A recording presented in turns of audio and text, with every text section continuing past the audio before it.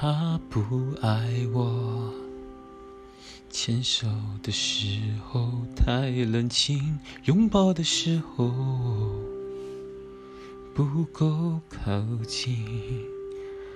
哦，他不爱我，说话的时候不认真，沉默的时候又太用心。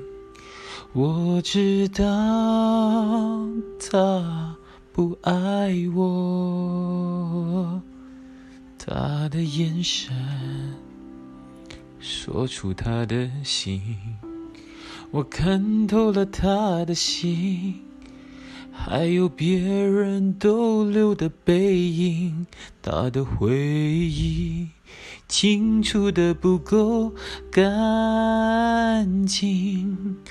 我看到了他的心，演的全是他和他的电影。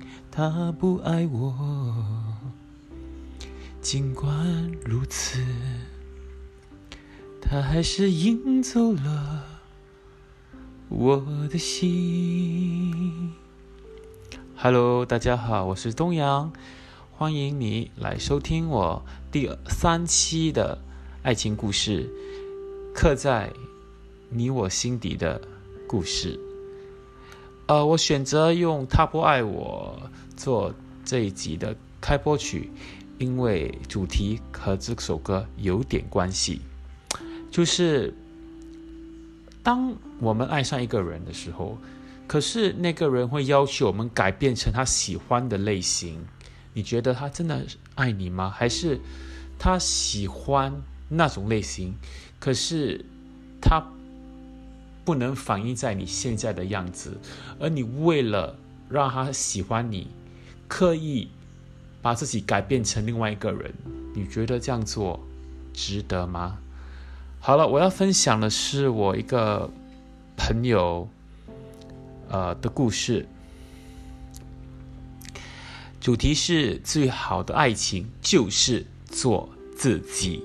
对了，我的一个朋友给他一个假名叫做小小，是位女生，她失恋了，然后在电话里哭泣。她就这么说，我为他付出那么多，为什么他还是不爱我了？他说我们不适合，决定要和我分手，为什么？我做错了吗？这就是他的故事。是的，我知道小小真的为这段爱情改变了很多。她其实是个非常开朗随和的女生，喜欢偏休闲风格的衣服，爱吃麻辣火锅，也爱看电影，也很爱唱 K， 是个不拘小节、极少女子的扭捏小气。我非常非常欣赏这位朋友，和她出去我感觉非常的舒服自在。但是呢，爱情哪有道理可言？当你真的爱上一个人的时候，你可能真的为他彻底改变了自己。爱情里的为什么其实很难有答案。好了，就开始他的故事咯。刚开始谈恋爱时的小小寻到了他自己认为的真命天子，他就开心的鼻子眼睛都是笑眯眯的。但渐渐的他就开始变得很卑微哦，开始患得患失。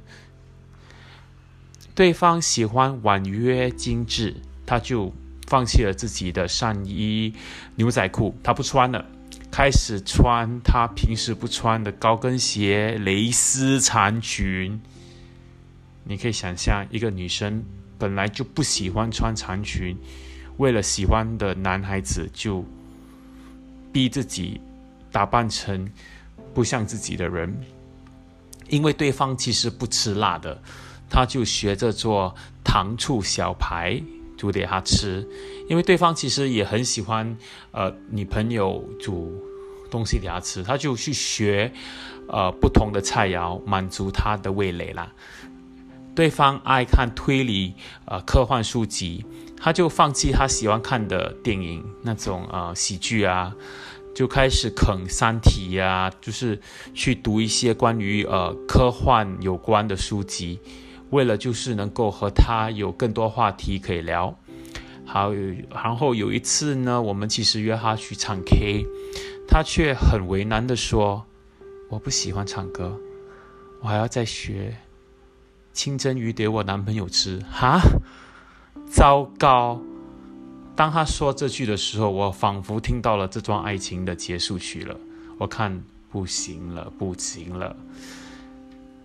其实真的爱一个人确实会让人变得卑微，低到尘埃里。就连一代才女张爱玲也曾说过，遇见你我变得很低很低，一直低到尘埃里，但我的心里是欢喜的，并且在那里开出一朵花来。可是我想说的是，低到尘埃里的花能开得灿烂吗？我不了解。我们爱一个人就是爱他本来的样子啊，你就要接受他原本的样子，而不是逼着他去塑造成你喜欢的类型。那你去找别人啊，他的好，他的坏，他无伤大雅的小癖好，他偶尔发作的不讲理，也都是他自己的本来面目。就算他在你面前装成你喜欢的样子，结婚后呢，你以为他可以装很久吗？江山易改，本性难移。人的性格在一定岁数的时候是定下来的，是无法改变的。他可能在你面前是这样，可是长久以来呢，你觉得他可以掩饰多久？他可以装多久？真正爱你的人会希望你积极进取，但不会要求你为了他而改变。对，他会鼓励你进修，鼓励你做得更好，可是他不会逼你去改变你原有的性格。我有另外一个朋友的妹妹就是个非常聪明的人，虽然她已经快要30岁了，被家里逼到去相亲无数，真的这个时代还有相亲哦。就连这次的恋爱对象也是相亲认识的，但相亲又怎么样？他每次去相亲都简单大方，表现得淡然自若，遇到不喜欢的类型就爽快拒绝。但去年他遇到了自己一个喜欢的人，终于咯，正好对方也对他有好感，然后就开始了一段美好的爱情故事咯。他在这段爱情里不装不做，要做什么就做什么，不会特意的去应酬对方。周末约他去大清，对方不巧临时有事，就约了他的朋友去附近的景点爬山，回来发朋友圈，赢得点赞无数。对啊，就是她男朋友竟然没有空陪她，没有关系咯，我去找我朋友哦，还有发朋友圈，然后大家都说哇，做得很好，做自己。对方虽然喜欢玩游戏，他本身就不怎么玩游戏啦，他就比较喜欢追剧。对方不喜欢他化妆，你懂他做了什么吗？他却并不放弃自己一堆口红、眼影、粉底霜，打扮好了亮相，给他一个惊艳，就说你不喜欢我化妆，我偏偏化给你看，我喜欢他。在这段爱情里，他从不改变自己，最后爱情也没有改变啊，对方还是接受啊。但我看来最可怕的爱情莫过于我为你付出那么多，你就应该如何如何。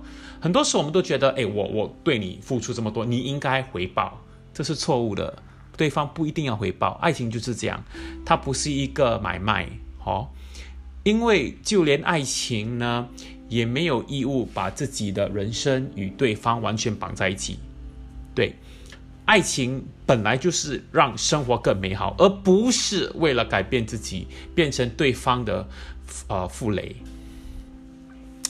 给你们一个故事参考，民国大师胡适的妻子江冬秀是一个没有受过什么教育的小脚女子，但她从不会因为这样而感到自卑。她照顾胡适的生活细心体贴，当在胡适有外遇的时候，她也敢拿起菜刀拼命的追。胡适研究学问，他就喜欢武侠小说，喜欢打麻将，但你知道吗？最终陪伴胡适的就是他，而不是别人。知名诗人舒婷有一段名言：我如果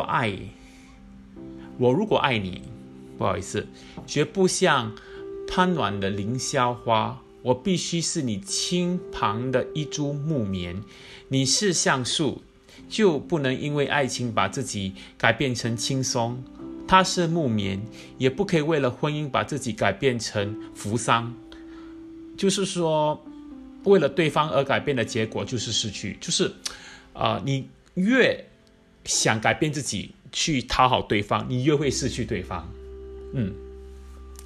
总的来说呢，我相信呢，每一段爱情都是平等的，要坚持自己本来的样子，不要为了对方而改变自己原本的性格和喜欢的东西，要很坦然，要对自己有信心，也要对对方有信心，有势均力敌的底气，你才能赢得真正的爱情。如果他不能接受你原本的样子，他根本都不爱你，对吗？我通常会跟朋友说这句话，就是不要找那些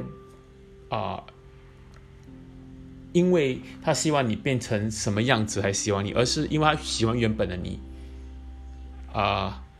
They have to like you for who you are and not what they want you to be， 这是很重要的。如果他不能接受你那些他认为很奇怪的脾气还是习惯，抱歉，他不适合你。好了，我就在节目的尾声唱完这首歌曲《他不爱我》，希望你们会喜欢。我知道他不爱我，他的眼神说出他的心，我看透了他的心，还有别人逗留的背影，他的回忆清楚的不够干净，我看到了他的心，演的全是他和他的电影。他不爱我，尽管如此，他还是赢走了我的心。